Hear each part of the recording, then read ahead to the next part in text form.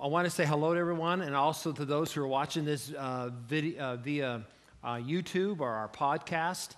And today we're coming to the end of our series called Hostage. We have been on a great journey as we've been walking through some real life issues and seeing how faith in God makes all the difference. You know, I hope that you've been finding this series inspiring. We've named those areas where we often can get trapped.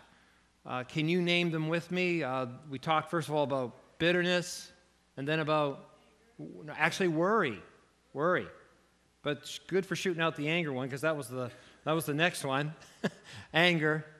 And then last week was a real fun one. We talked about lust, and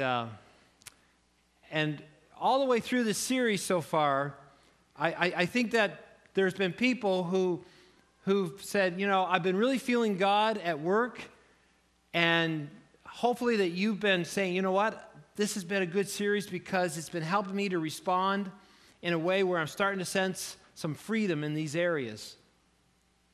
But maybe, though, in this series, you've also been discouraged, because maybe you heard something about anger and you said, yeah, I'm not going to respond angrily anymore. I'm free from anger. And you got in the car and you got into a conversation with one of your kids or your wife or your husband, and, well, anyway, you're still praying for being free from anger. Or maybe you're not going to worry, and you start worrying halfway through the week because of some struggle. Or maybe that root of bitterness that you thought you dug out, that poisonous root, is still deeper than you realize. Or maybe you're still struggling with lust, and you find yourself fighting the same temptations over and over and over again. And you wonder to yourself, wouldn't it be great, with all these struggles that seem so deep and so hard, and they go on and on, you say, wouldn't it be great if we could just find a way to end it, like they could be solved quickly and promptly? Wouldn't it be great if there was just a simple solution? Well, I got thinking about, wouldn't it be great to have a simple solution? And I came across a clip of the famous comedian Bob Newhart, and he's playing a psychiatrist. And let's just listen to his simple solution when you're struggling with issues in your life. Just have a seat. And let me tell you a bit about our billing. I charge $5 for the first 5 minutes, and then absolutely nothing after that. How does that sound? That sounds great. Too good to be true, as a matter of fact. Well, I can almost guarantee you that our session won't last the full 5 minutes. Now, we don't do any insurance billing, so you would either have to pay in cash or by check. Wow. Okay. And I don't make change. All right. And go. Go. Well, tell What? me about the problem that you wish to address. Oh, okay. Well, I have this fear of being buried alive in a box. I start thinking about being buried alive, and I begin to panic. Has anyone ever tried to bury you alive in a box? No, but truly thinking about it does make my life horrible. I mean, I can't go through tunnels or be in an elevator or in a house, anything boxy. So what you're saying is you're claustrophobic. Yes, that's it. All right, well, let's go, Catherine. I'm going to say 2 words to you right now. I want you to listen to them very, very carefully. Then I want you to take them out of the office with you and incorporate them into your life. Well, shall I write them down? Well, if it makes you comfortable, it's just 2 words. We find most people can remember them. Okay. You ready? Yes. Okay, here they are. Stop it!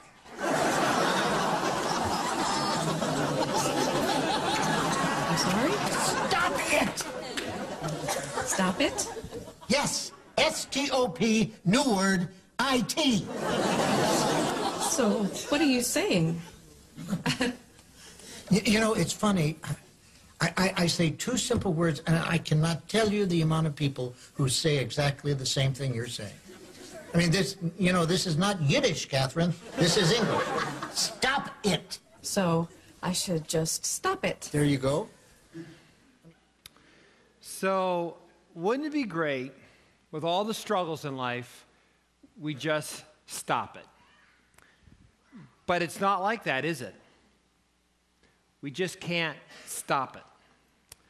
I wish I could just stop my bitterness, but it isn't that simple. I just wish I could stop my worry, my anger.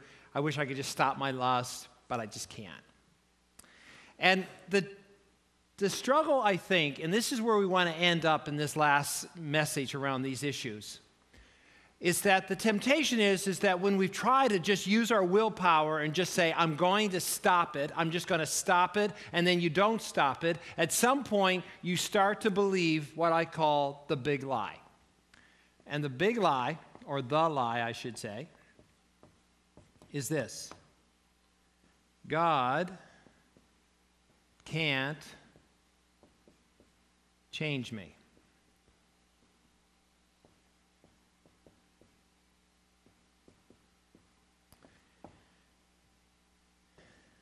And maybe even some of you are thinking, maybe he doesn't want to change me.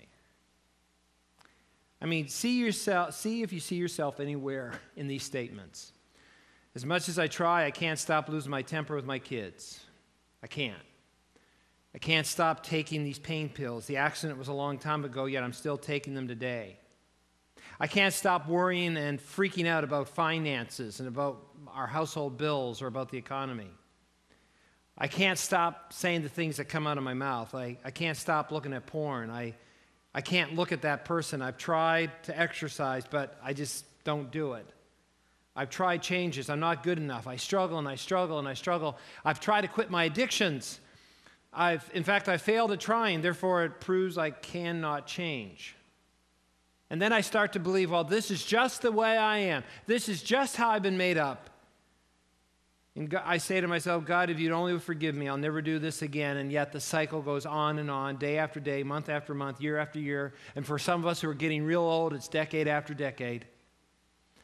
And then we come to that point about saying, what else am I to believe? But this is just the way I am. I've tried to fail, and I have failed. I've tried to quit, and I failed. In fact, I failed at quitting. And therefore, I'm starting to believe the lie. God can't change me.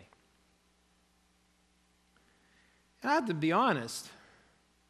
I've journeyed with people for a long time in this church, and I've seen people, I thought, take steps towards freedom. And then all of a sudden, before I turn around, and they've been knocked off the course of following Jesus, and they're right back into all the things that was breaking them when we first met them. They're back into those lifestyles, back into those choices. And I go, God, I thought you changed them. Let's be honest. This lie is deep, especially when we are honest enough to look at ourselves in the interior of our souls and see the complexity of our hearts and say, man,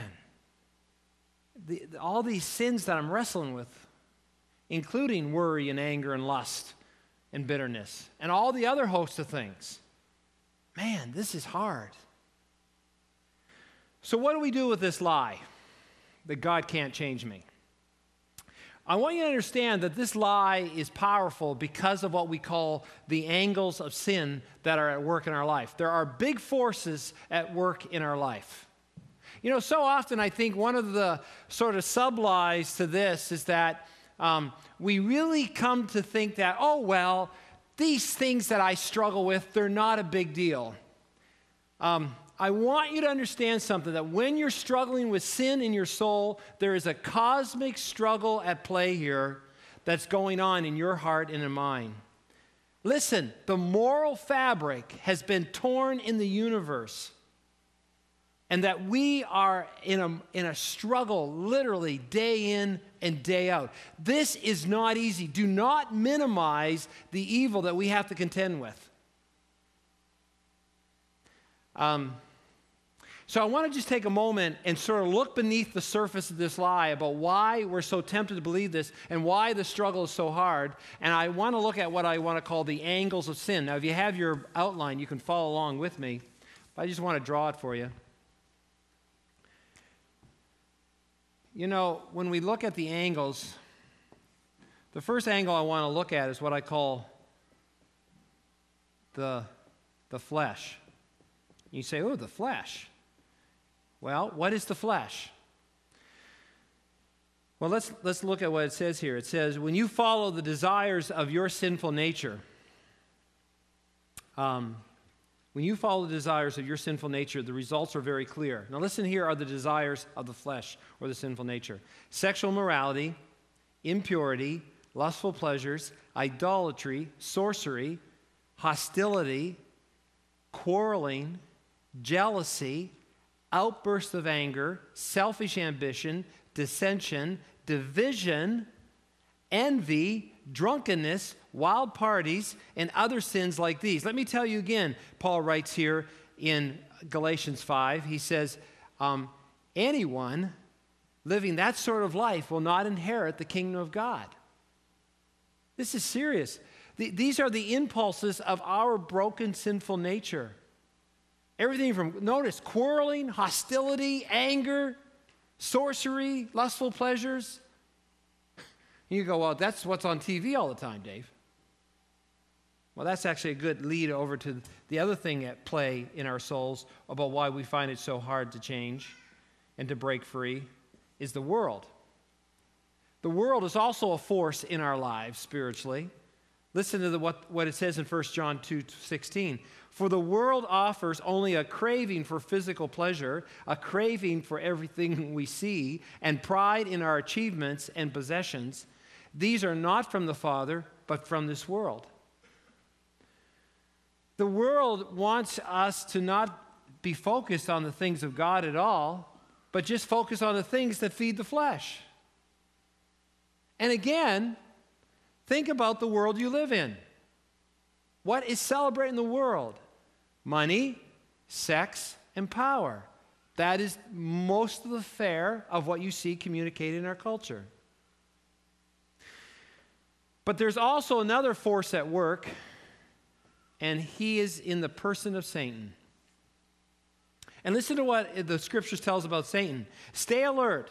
Watch out for your great enemy, the devil. He prowls around like a roaring lion looking for someone to devour. So now I want you to get a sense of this, that you have your flesh, your sinful nature, you have the force of the world's culture around you, and you have Satan himself who wants to destroy you spiritually. And all of this is at work all the time, and we call these the angles of sin. Now, when you say, Dave, I'm really struggling with my anger, I can't seem to break free, do you see what's going on? Dave, I'm really struggling with bitterness. It just seems like I just take a few steps this way, and all of a sudden I get pulled back. And I go, well, look at what you're struggling with here. You've got your flesh, you've got the world, and you've got Satan at play. All the time, 24/7, every day, every week, for the rest of your life. So this is deep. This is hard. This is complex. Well, you can say, well, Dave, I guess then there's no hope. But there is hope. There is hope as we talk about this lie that God can't change me. Because when I look at the Bible has this thing called the gospel, which is the good news. And that's what the gospel means. It means good news. And here's the hope of change that the gospel brings. It says, yes, God can. And you know, when I'm reminded of this, I think of what it says in 2 Corinthians 5:17. It says, we will, I love this. This means that anyone who belongs to Christ has become a new person. The old life is gone and a new life has begun. we will stop buying the lie, waiting for something that has already happened, you see. When we keep thinking, well, I'm waiting to become that new person, please understand, when you take that step in Christ, well, it says the new life has already begun. God has changed us. What we have to see by faith, though, is this, that just because we can't see it at times doesn't mean that God isn't at work. You know, the good news is that, yes, God can, is that with God, everything is possible. I think of when the disciples said, well, who can be saved? And Jesus said to them in Matthew 19, he said, humanly speaking, it's impossible, but with God, everything is possible. You see, the gospel, when we really grasp what God has done for us in Christ and that we get to have this relationship with God and be in the presence of God and know and experience Him, well, guess what? It means that God can do the impossible in our lives. But if we are going to understand how God does the impossible, we've already talked about the angles of sin. We now need to talk about the angles of God's grace working in our lives. And there are three things that work here in our lives if there's going to be change.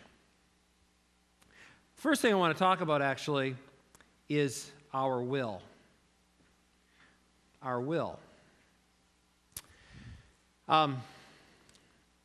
In Galatians 5:24, you need to make a change if you're following the outline. We have 5:22 there. That's an error. It's 5:24. And listen to what it says in 5:24. Those who belong to Christ Jesus have nailed the passions and desires of their sinful nature to his cross and have crucified them there. Now, did you catch this? That in our battle with sin, in our struggle to follow the way of Christ, and knowing that what's at play, remember the angles of sin, we have Satan, we have our flesh, we have the world at play in us. We have to understand that we still can make a choice. There is the will. And we have to choose to say, these things that we are about are wrong. You know what often people do when they're struggling with the things in their own life? They often either rationalize it, they either justify it, or they just blame others. But when you finally say, no, this is evil, and these passions, these fleshly desires, these things that I know are hurting me, hurting God, and hurting others, they're wrong, and they need to be nailed to the cross. That's why Jesus died on the cross. We need to acknowledge the evil that it is, and we need to look to Christ. Do you know, the neat thing about our will is this. We need to let what we call the logic of the gospel take place in our life. Now you say, what's the logic of the gospel? Well, here's what it is. If you're just trying to be religious, this is your formula for getting right with God. You say, I'm going to obey God's way, and then I'll be accepted by him. Oh boy, and you work really hard at obeying, and the problem is you still mess up, and then you feel bad, and then you punish yourself, and then you go back, and then you obey, and then you try that for a few years, you say, I'm enough of this, I'm just going to go party, right? But that's the religious way. I obey, and then God will accept me. But listen, here's what the gospel is. I'm accepted by God in Christ unconditionally. It's his grace, his amazing grace that has accepted me. And because I've been accepted, I'm now going to start to obey. Now, you may say, well, there's not a big difference. There's a huge difference. There's a universe difference between the two. Because you can have two people literally sitting next to each other right here at the Journey Church. One person saying, yep, I'm working on obeying. I'm trying to obey God's way because I hope to be accepted by him someday. Notice that? As opposed to the other person saying, you know what? I'm so glad I've been accepted by God's amazing grace that now I just want to obey his way. You know, as we think about making these choices of the will, let me just bring up one other verse that's not in your outline, but it's worth marking. Just mark down Colossians 1:29. Listen to what Paul says. This is why I work and I struggle so hard, depending on Christ's mighty power that works within me. I love that juxtaposition of where we're saying we have to work and we have to struggle and we have to persevere in this. This is not going to be easy. And sometimes I think people show up and get onto the Christian journey thinking, well, this should be easy. No. You've got to work. You've got to struggle. It takes courage. It takes perseverance. It takes determination. But at the same time, it's Christ's mighty power at work within us.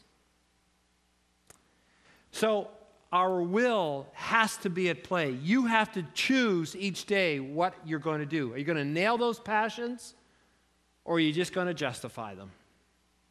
Here's the next thing at play in the angles of grace, and it is what we call the community. There's other words for the community. It's called church. It's called the body of Christ.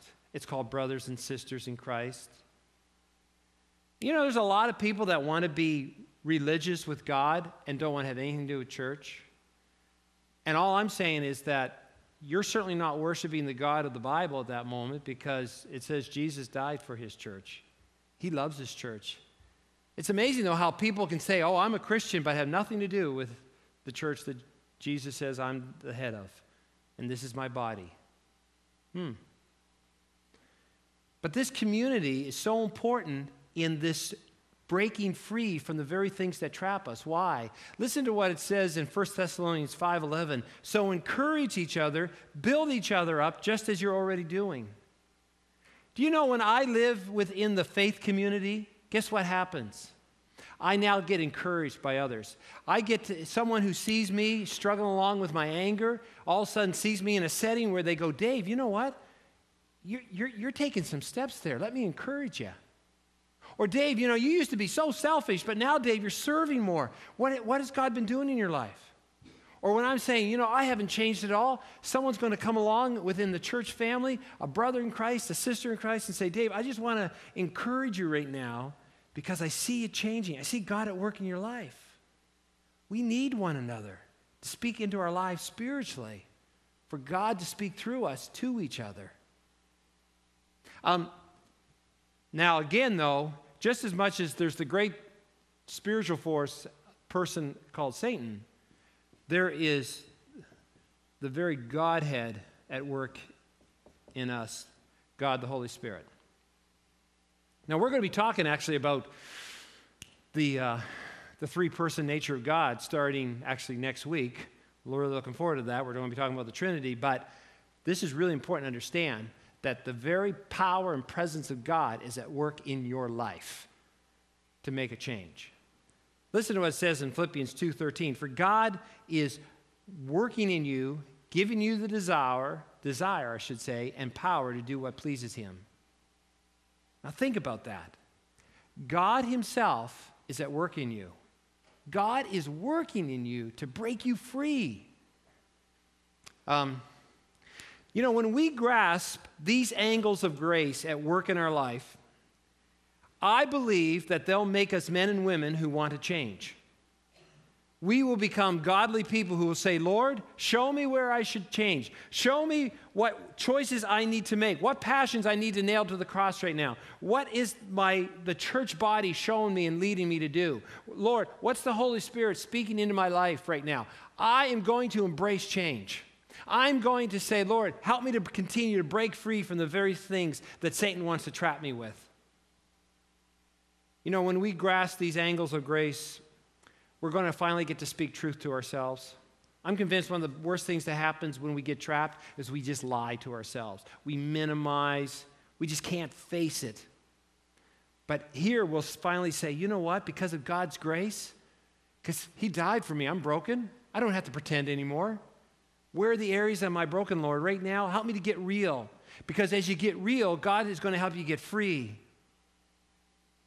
And also we have this wonderful truth that God wants to set us free. But in Christ, God also understands our own brokenness, our own humanity.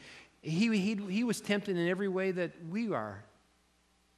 And when we grasp these angles of grace, I'm convinced that the more we understand how we are accepted in grace, that joy that comes from knowing the grace of God in our life gives us the freedom and the power to find freedom and power from the things that trap us. You know, these angles of grace at times work very subtly. But the more we can grasp God's grace in our life, remember, I'm accepted, therefore I obey. Not, I obey, so I'll get accepted. when that grace continues to work in our life, guess what happens? We can face those hard things right now that are trapping us, whether it's anger, whether it's bitterness, whether it's worry, or whether it's lust. Well, I'm going to invite the worship team up. And I just, this is, as we come to the end of this series about being held hostage, I don't want us to just go, well, that's it. Great. We talked about how to find freedom from the things that can hurt us so bad and how sin can wrap us up so badly, how Satan can destroy us. I'm really convinced that we need to take a moment to pause and say, okay, God, where do you want me to break free? There are areas in my life that I still say, God, you got to help me break free. And I got to consider all the angles of how God is at work in my life, through the Holy Spirit, through this church body, through my own choices I need to make. I got to face those things. But I also think of all of you. And I've known some of you for a long time, and some of you, you're brand new, and I don't know your backstories much, but I know all of you have areas in your life right now that you still are struggling to break free. Why do I know that? Because Jesus died on the cross for them. That's why. So I wanted you to just take a moment, and I want you to just to think about, God, can I really trust you? Can I really believe that you want to change me? Because if you walk out here tonight still believing in that lie that God can't change me, then Satan's won the day. Or God can't change this situation I'm in right now. Or it's hopeless. But with God, everything is possible. And I can't promise you that the issue is going to be resolved, in the next 24 hours. It's a process. It's a journey. It's a struggle. God works in mysterious ways. His purposes are being carried out. I can't promise you how it's all going to work out, but I do believe that God's intent, as we look at the gospel of Christ, is he wants the old to go and he wants the new to come. I'm absolutely convinced of that. And you're saying, but there's things in my family right now that they're broken and they're old. Can God change that? There's things right now in my own life. There's things in my work. There's things right now. Can I really believe that? And I just want to say again, I believe that yes, God can. There's always the hope of change because of who Jesus is. So let's just take a moment. Let's just bow our heads as we just close in prayer here. And the worship team's going to close in a song, and then the service is going to come to an end. But just in this moment of prayer, I'm just going to say, Lord, I just pray for each person here. Lord, we all have issues. And Lord, I just think of starting with myself, Lord, that I still want to just be open to your work of grace in my life. Lord, help me to truly live in what it means to know the good news of Christ in my life. Lord, help me to just follow the way of Jesus, to be led by him and to live more like him. And Lord, I pray for every person just right in this service, Lord, and those who are watching this through the internet and through YouTube or the podcast. Lord, let this be a moment where they can say, Lord, I want to break free. I want to break free from anger. I want to break free from worry. I want to break free from lust. I want to break free from bitterness. And Lord, I pray that you will right now do that work of helping them to be courageous, of helping them know your grace, of helping them know the joy of what it means to live in your presence. And Lord, maybe there's some here tonight, Lord, that are for the first time are hearing that you, Lord, want to make a difference in their life. And Lord, they haven't even taken that first step of faith yet. Lord, I just pray that tonight will be the night that they do that. They open their life to you, Jesus, and see that in you, they are already accepted. And Lord, now they can just begin their journey of following your way that leads to peace and to hope and to eternal life. So Lord Jesus, tonight we look to you as our Savior. Break us free from everything that leads us outside of your kingdom. And we pray this in Christ's name. Amen.